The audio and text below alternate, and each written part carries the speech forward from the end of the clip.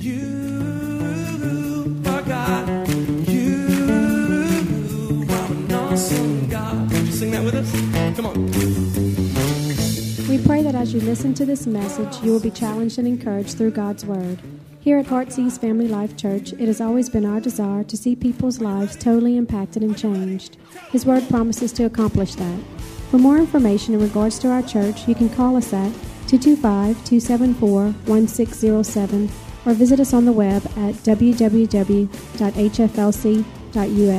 We look forward to hearing from you. Be blessed now as you listen to God's Word.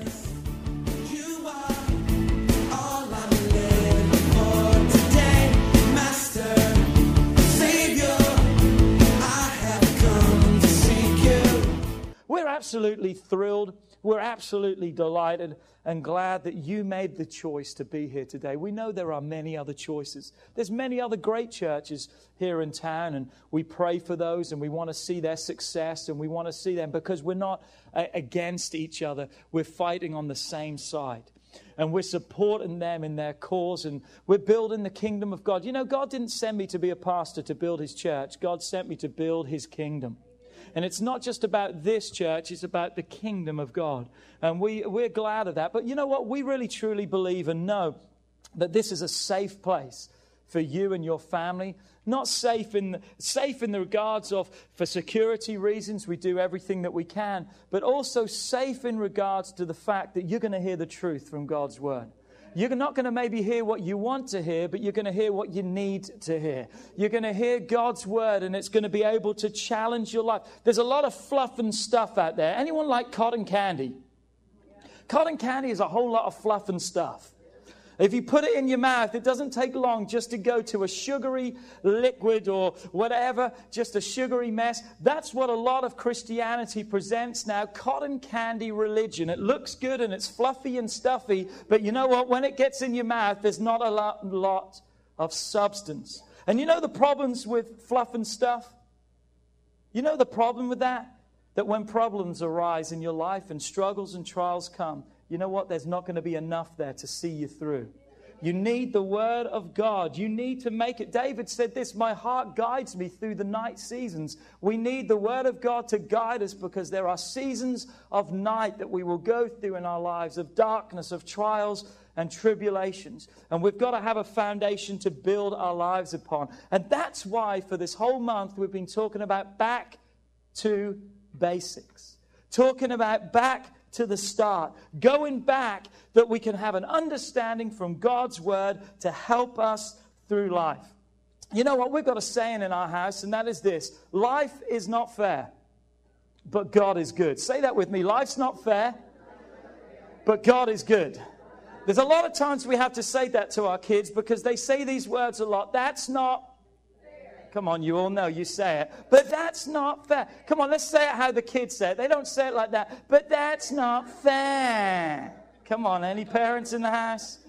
And some of you are looking at your big kids too that are still saying that. You know, the ones that are 25 and up, they're still, but that's not fair. You know what? Life is not fair. But God is good. And that's what we've got to build our lives upon. The anchor of our souls, the fact of the goodness and the mercy and the greatness of our God. And that's what we're going to look again today. To put an anchor into your lives that when life is not fair, because it's not. But despite it all, God is good and God is able. So look again with me to Matthew 13, beginning in verse 3. Actually just two verses, 3 and 4, talking about the parable of the sower. God is the sower, the seed is the word of God, and the soil is our heart, the type of ground or heart that we have. Then Jesus spoke many things to them in parables, saying, behold, a sower went out to sow. And as he sowed, some seed fell by the wayside, and the birds came and devoured them. Therefore, before it was even able to take any kind of root, the Bible says the seeds were eaten up. What did that mean? Jesus explained that in verse 18 and 19, and he says, therefore, hear the parable of the sower.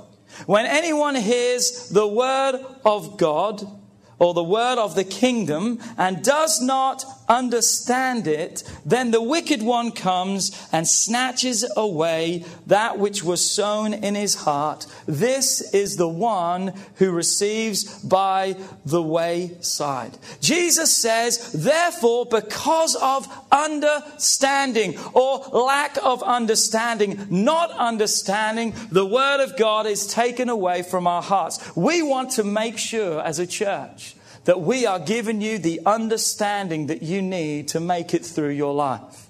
We don't want the word of God to be snatched away. We don't want the word of God to be taken from your life, but rather we want it to take root. We want it to take hold, that it's going to grow, that it's going to develop, that it's going to build.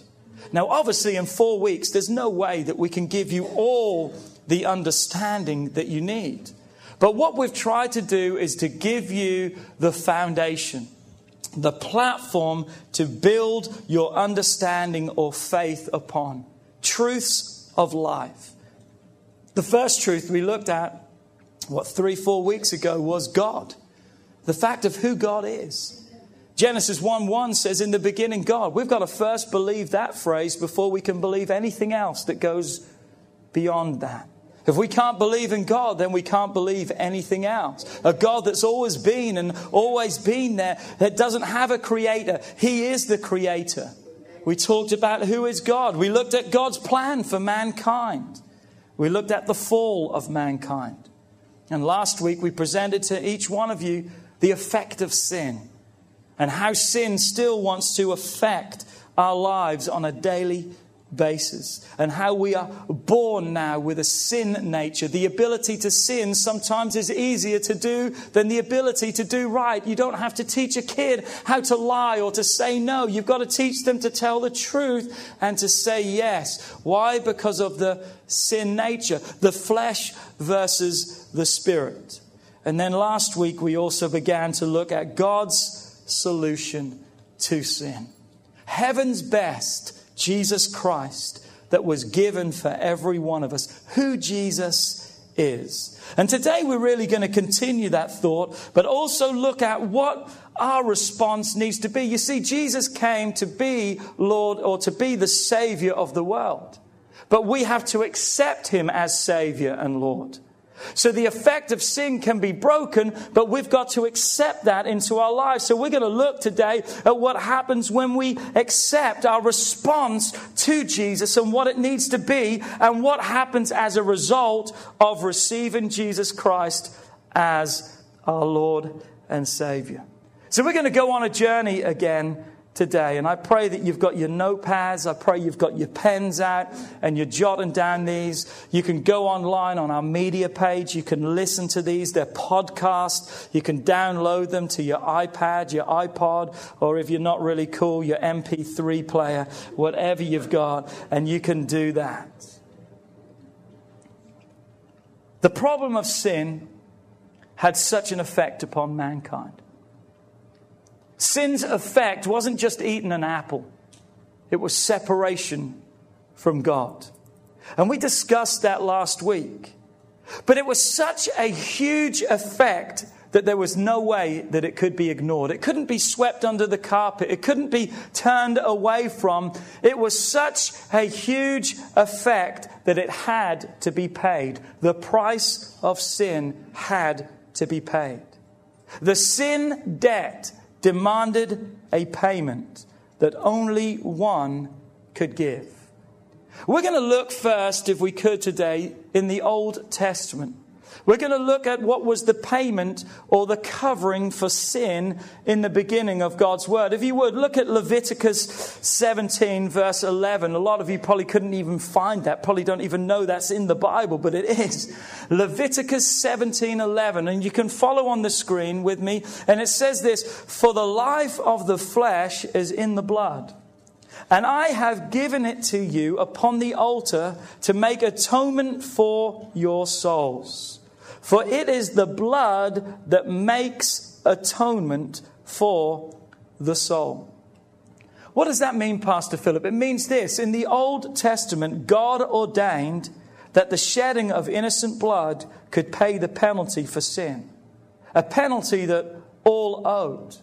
But here's what happened in the Old Testament. They would have every year what was known as the Day of Atonement. Once a year, they would have the Day of Atonement. Someone once said atonement like this: at one meant with God. I like that. At one meant with God. Atonement was God's way of bringing mankind what sin had separated, bringing him back, joining him back to God. Sin separated, but atonement brought mankind back. So what would happen in the Old Testament or the old times was this. Once a year, the high priest would go before the presence of God on behalf of all of the children of Israel. With him, he would take a bull, and he would also have 2 goats. Now, you can read all of this in Leviticus chapter 16, and I encourage you to read through this. And I'm not going to go into great detail of it all, but just paint a generalized picture. The priest would put on special clothing. He would stand before the presence of God, offering up the bull first as a sin offering on behalf of himself and his family, that he could stand in the presence of God. He would take the blood of that bull and he would go into the holies of holies, the place where the Ark of the Covenant, where the 2 cherubim with their wings outstretched, stretched over what was called the mercy seat of God. The mercy seat was where God's presence would dwell. The Bible says at night it was a pillar of fire, and in the day it was a pillar of smoke. That would come and rest right upon the mercy seat between the cherubim, the Ark of the Covenant. That was where God's presence dwelt. The high priest would come in with the blood of the sin offering, and he would sprinkle it upon the mercy seat 7 times. 7 being God's number of completion, that it's finished, that it's done. He would then kill the goat, and he would take its blood and some of the blood of the bull, and he would then sprinkle it around the altar, the place of sacrifice where the children of Israel would bring their sacrifice. He would place it upon the horns of the altar. He would sprinkle it all around.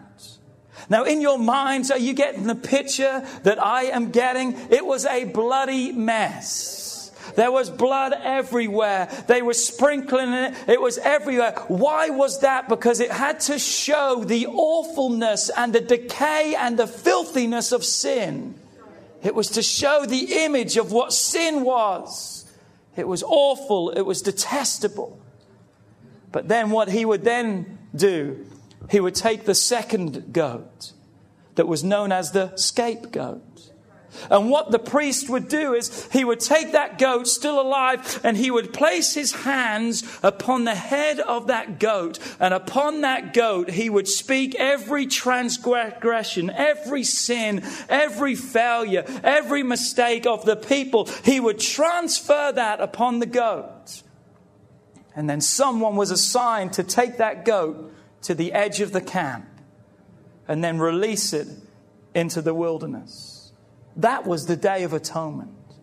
That was done once a year, that a sin sacrifice was made and a scapegoat was released, taking away the iniquities or the sins of mankind.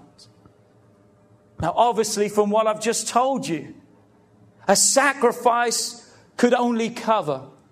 It could never remove. It was a blood that covered. In the Old Testament, the atonement covered the sins. A blood of an animal could not redeem mankind, but it paid the price. God demanded that, and up to that time, that was what was required to cover the sins of humanity. The people would bring their sacrifices, and they would offer them up as a covering of their sins. But as we look forward into the New Testament or the new covenant that God gave, we see something different. Christ's atonement When Jesus died upon the cross for each one of us, it did not just cover our sins, it washed away and removed every sin. He became our sin offering. He did not become sin. Listen to me, and we said this last week. Jesus did not die a sinner. If he would have died a sinner, he would not have fulfilled the price that God demanded. It had to be a perfect lamb, spotless, without spot or wrinkle. It had to be completely perfect. And the only one who was perfect, the Bible says, was Christ alone. That he was perfect. So he became sin. He took our sin. Just like the priest would lay hands upon that goat and transfer. He took every one of our sins when he hung upon a cross. And he cried out some incredible words that says, "It is finished." In the original Greek language, it's tetelestai. It's an old accounting term that if I owed a debt and when I paid it, they would stamp on the payment or the slip tetelestai, which says payment paid in full. So when Jesus died on a cross, I've got to say this, it's not in my notes today. He was not killed, he gave up his life. Because they tell you, and you notice in yourself, when you get weak and you go for times, when our kids came back from youth camp, hardly any of them could speak because they were tired. They'd used their voices so much. But one of the first things that goes when you get weak and tired is your voice. That you get weak and you get tired. But you notice the Bible says the last thing that Jesus did when he hung upon a cross, he cried out with a loud voice, "It is finished." And then he committed his life into the hands. Man could not take his life. He laid down his life. He laid down his life. The shedding of innocent blood paid the price. Jesus became our perfect sacrifice for our sin. I'm so glad about that. I'm glad that the sins I've committed are not just covered, because something that's covered can be uncovered.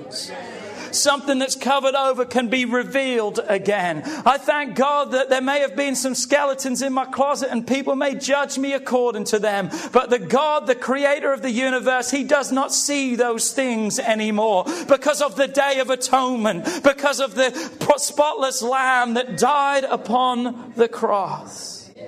He did away with my sins. He did away with your sins. Don't carry the guilt of sin that God can remove and has. Look what it says in Ephesians 5 verse 12.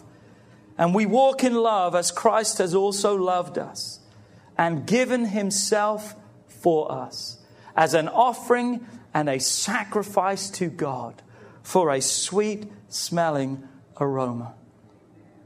It's sweet and smelling aroma for what reason? Because it was a sacrifice that was acceptable.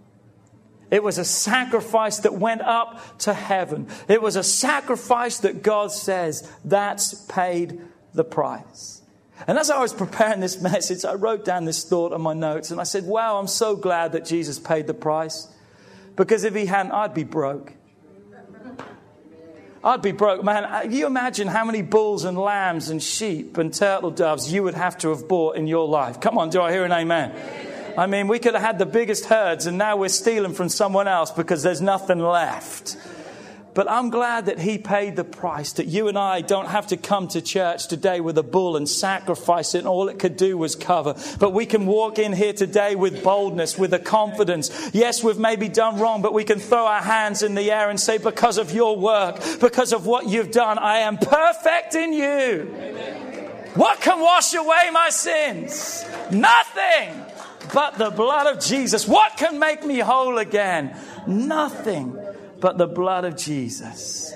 Jesus is, was, and forever will be God's solution to the problem called sin. Romans 5 verse 8, but God demonstrated his own love towards us in that while we were still sinners, Christ died for us.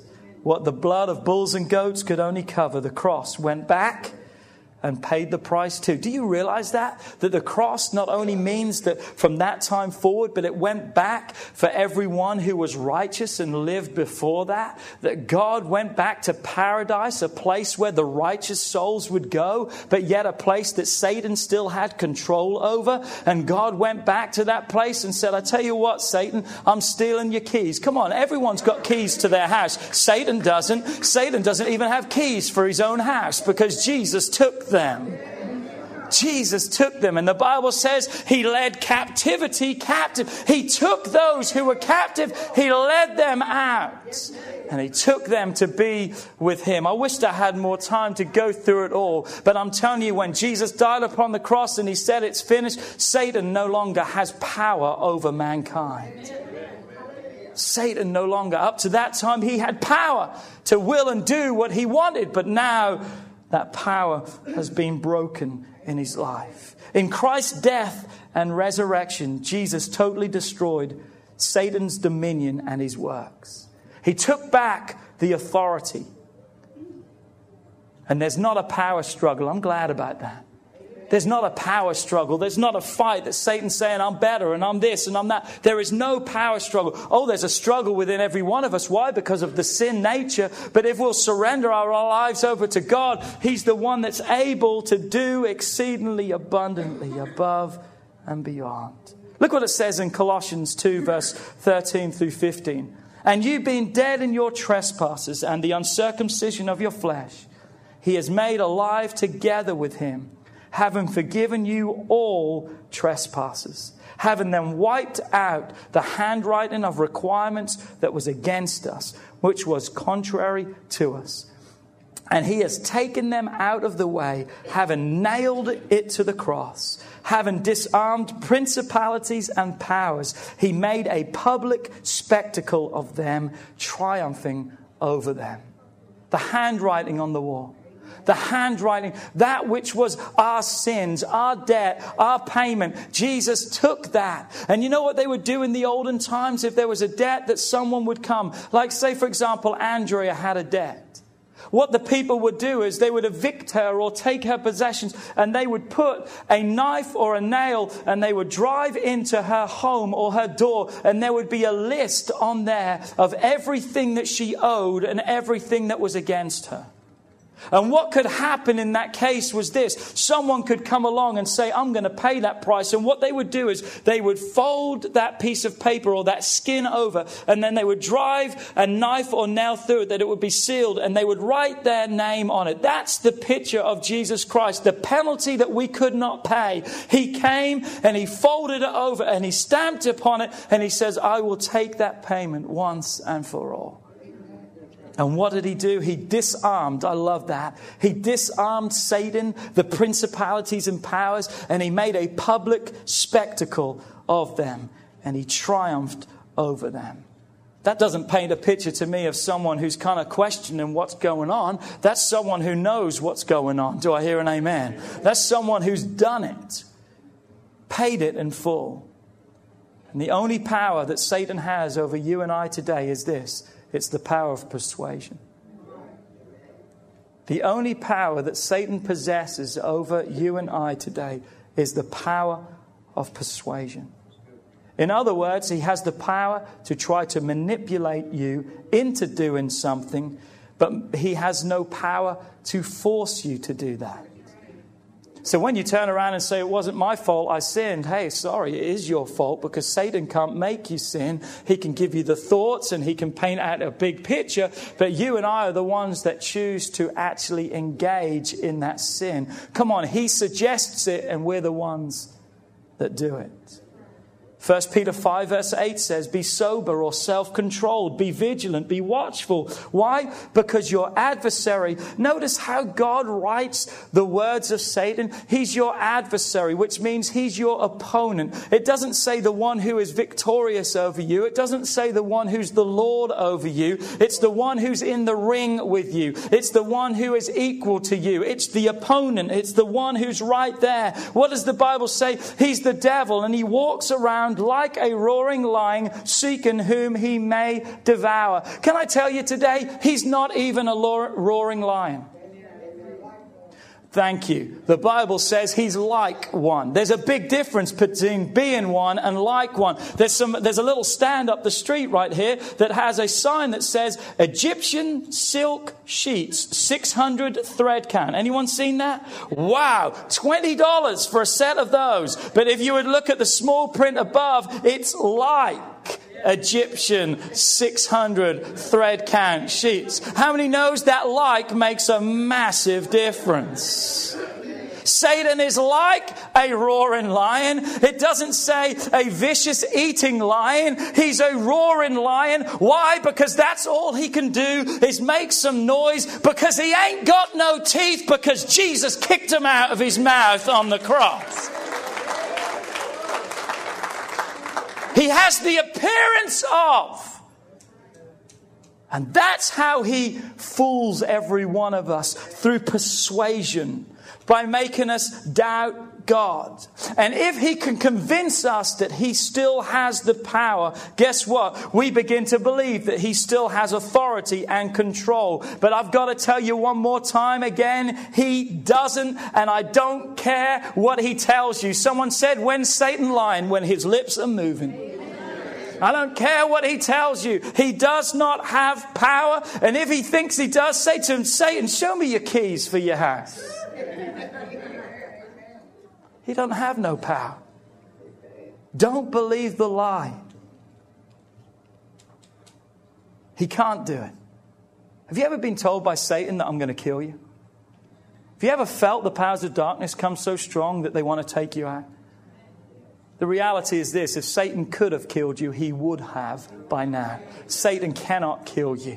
Satan cannot. Why? Because of the atonement. Why? Because the price was paid. Why? Because you are in Christ Jesus. Come on, MC Hammer said you can't touch this. God sang that song a long time ago.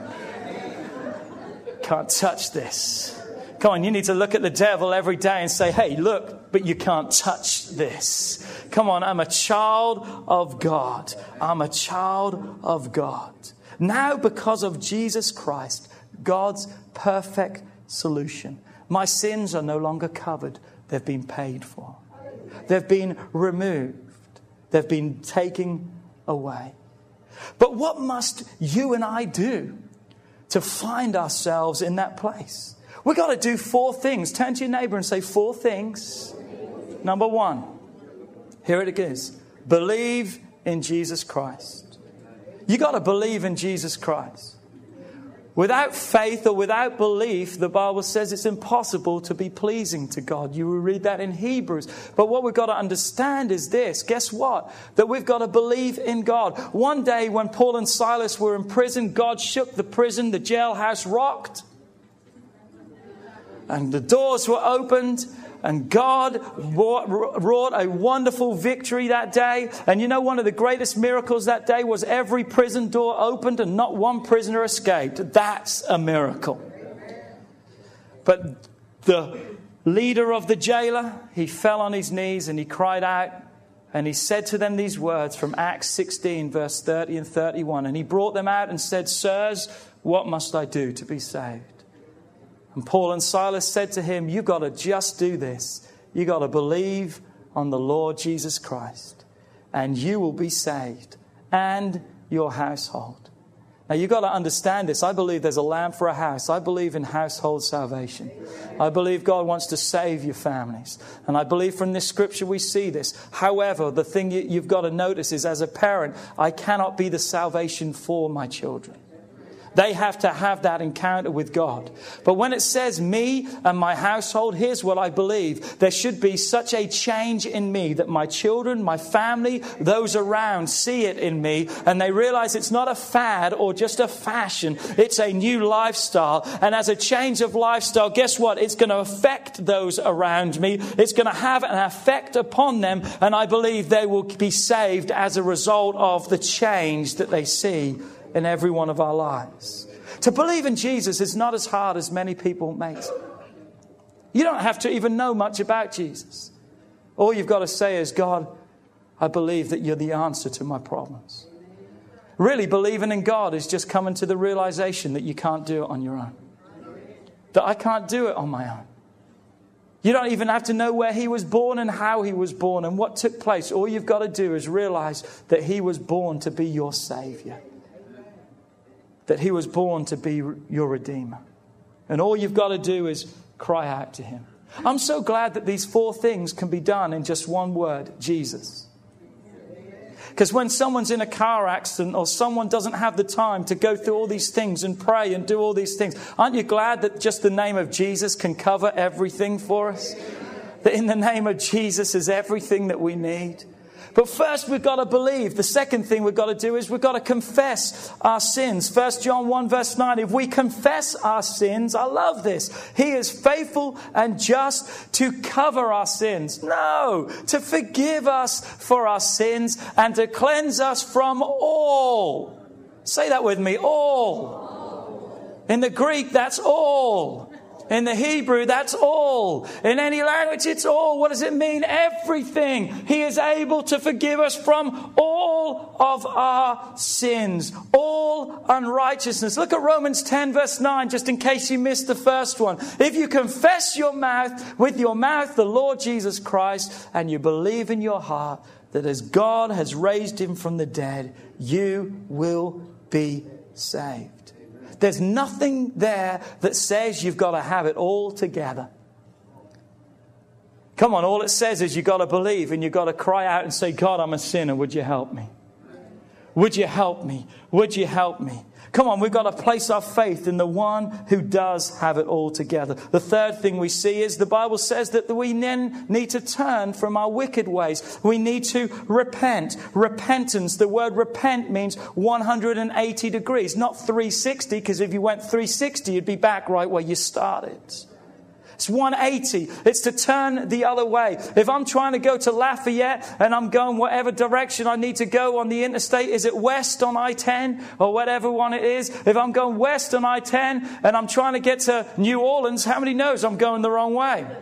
I'm going towards Lafayette. I'm not going to get to New Orleans. So what needs to happen? I need to repent. I need to turn and go completely what? The opposite direction so I can hit my intended target. That's what repentance is. Coming to a God that says, I believe, God, that you're able. I don't know how, but I'm believing you. I'm confessing and saying, God, I need you. Now, God, I pray that you would give me the strength to make a turnaround in my life. That I will go the opposite direction. And God will give you the strength to do that. What else do we see? The fourth thing is then we accept and receive him as Lord of our lives. I thank God he's Savior. But he has to be Lord. I'm going to say that again because 2 people got it. Thank God he's Savior. But he has to be Lord. Everyone wants a Savior. Everyone wants to be saved. But the problem with many people is they don't want to come under the lordship of Jesus Christ. They want to still live their lives how they please and do what they want to do. Sorry, that ain't working. If you want to be saved, he's now in control of your life. What if he wants to make me do something I don't want to do? I hear that all the time. How do you know that it's not what you want to do? Don't you think the God who created you is going to make you do what he created you to do? So don't sell yourself short and say, well, what if God will make me do this or that? Hey, he's going to make you and open up your life to the fullest potential that you could ever dream of in your life. But you know what? Every one of us needs to be stretched. A rubber band doesn't fulfill its potential until it's stretched. God may stretch us, but he's stretching us in the right way, not to break us, but to make us. So we've got to receive him as Lord. We're bought with a price. We're not our own. We belong to him. And that's the good news. That's the gospel. So I'm glad today, whoever you are, your sins can be removed. Why? By believing in God. Saying, God, I need your help. By repentance and by receiving him as Lord and Savior. But that's not the end. Can I show you the result of doing that? Can I show you quickly the result of what happens through that faith, belief, that confession, that repentance and acceptance? I want to show you today some things. And if you want to get up and run around, you can do that. You can just high five people while we're going through this because this is some good stuff. This is some good stuff. You know what happens in my life? Number one, here's the first thing. There's forgiveness. Come Come on, there is forgiveness in my life. I'm forgiven. I'm forgiven. I'm forgiven. I'm forgiven. There's that scripture again. If we confess our sins, 1 John 1:9, if we confess our sins, He is faithful and just to forgive us. How many are glad today that you're forgiven? Come on, I mean, you should be so glad today that you are forgiven, that He has cleansed you from all unrighteousness. There's nothing better than the feeling of forgiveness. I remember as a kid, you know, we did some wrong stuff. I know you find that hard to believe when you look at me, because you see me with my halo and my wings and you just think I was just the greatest angel. But you know what? We did some mischievous stuff. We did some stuff. You know, we even lied some as kids. I mean, I don't know about you, but I mean, we did some tough stuff. But I remember what it was like when you were forgiven for the wrong that you did. Man, you felt so good. Whew. And you know what we often said? Wow, we got away with that one. It was forgiveness. I know the other side too. Anyone know the other side of the equation? The 5-finger ministry, the hand of God that was my Father that would be laid heavily upon us. I know that feeling too. But what a feeling it was to be forgiven. A lot of times when you lead someone to Christ and they get saved, it's like they say, oh, wow, I feel so good. It feels like a weight has just been lifted off of me. Come on, there's nothing that can do that like the forgiveness of God. Come on, say with me today, I'm forgiven. Come on, say it like you mean it today. I'm forgiven. I'm forgiven. That's a good thing. That's a good thing. And it gets better than that. Are you ready? Here's the next one. Hold on to your chairs. Put your seatbelts on. We're on for a ride. Not only are we forgiven, our sins are washed away and they are removed forever. They are removed forever. Psalms 103 verse 12, as far as the east is from the west. I'm glad he didn't say as far as the north is from the south. Because there's something about the north and south, they meet. You can only go so far on the globe till north till you end up going south. Come on, they meet. But you can go east and keep going east and keep going east and keep going east and you'll never go west. They never meet. You'll just keep going round and round and round. Why did Jesus do that? I'm telling you why he said those words, because he doesn't waste words in his Bible. He's telling us that my sins or your sins have been put in a place that they never should make contact back with you again. Why? Because they are gone so far apart that it is even humanly impossible to find that place. He has removed, as far as he has removed our transgressions from us. The Bible tells us that he puts our sins in the sea of forgetfulness. It's not just a figment. It's not a fairy tale image of a little sea with little unicorns and all these things dancing around. It's a real place. And you know what? He throws our sins in there and he posts a sign that says no fishing. No fishing.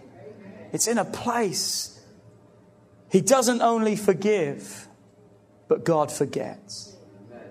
He doesn't only forgive, but he forgets.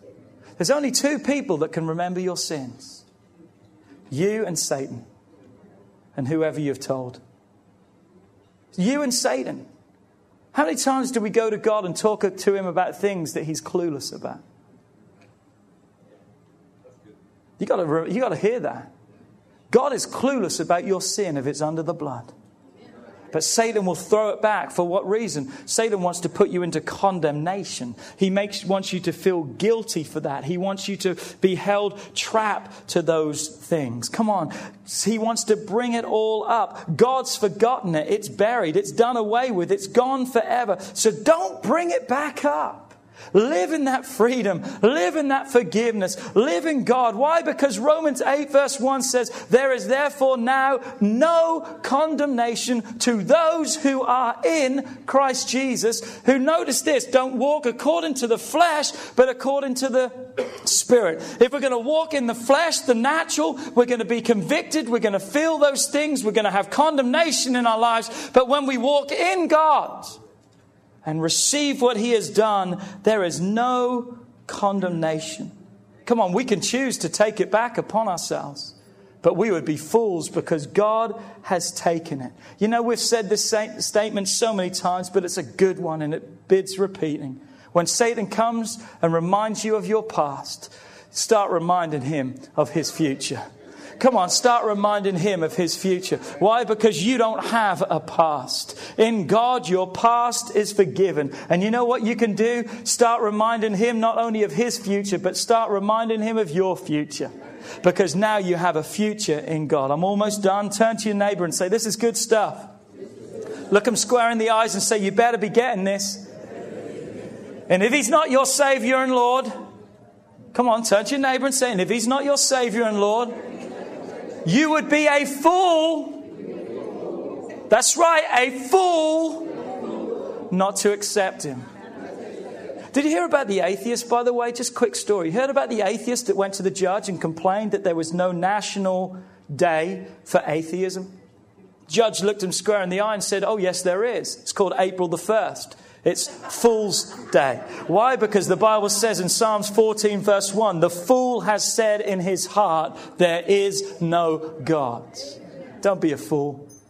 Don't be a fool today. What else happens? We're almost finished. Look at this. We become children of God. We're God's kids.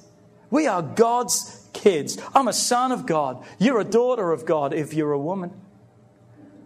We're sons and daughters of God. Thanks, Trey. Trey laughed for me. That was just a thank you. John 1 verse 12 says, but as many as received him, to them he gave the right to become his children.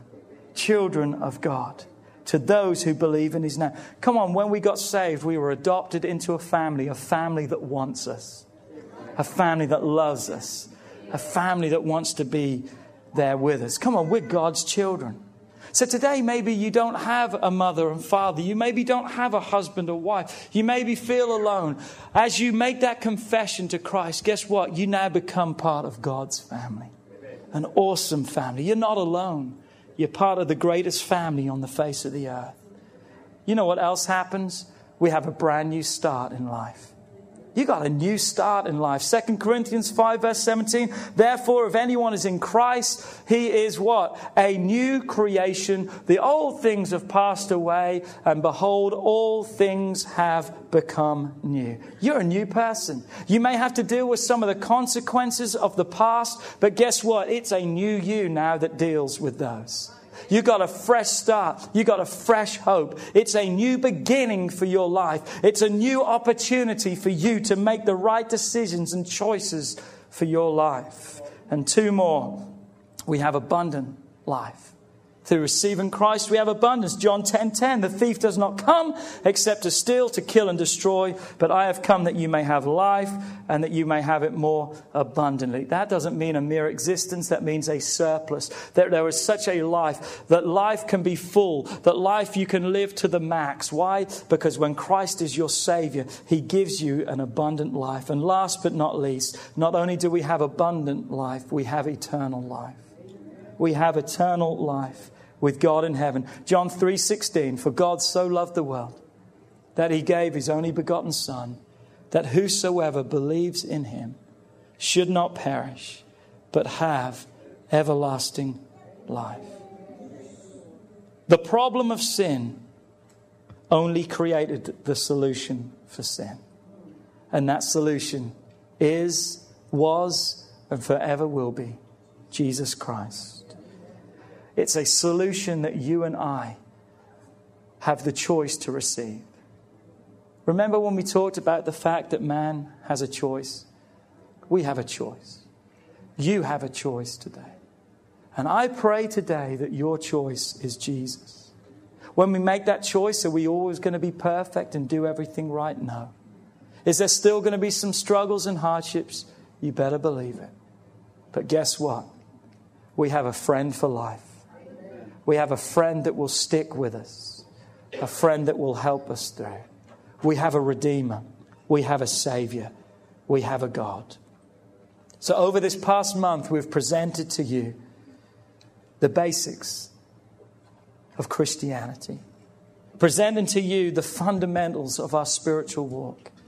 And I encourage every one of you to embrace that, to grab a hold of that, and to accept Jesus Christ and let Him be Lord and Savior of your life. Would you stand to your feet with me this morning?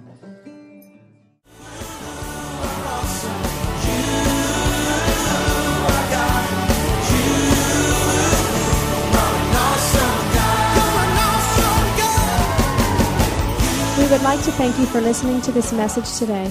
We pray that your life has been challenged by what you've heard, but we also know it will be changed as you put God's Word into effect. At Heartsease Family Life Church, our doors are always open to help. If you need any more information or just a friend to listen, we are here. Call us at 225-274-1607 or email us at pastorp@hflc.us. Remember, put God first in your life and everything you do will prosper. We look forward to seeing you soon. God bless.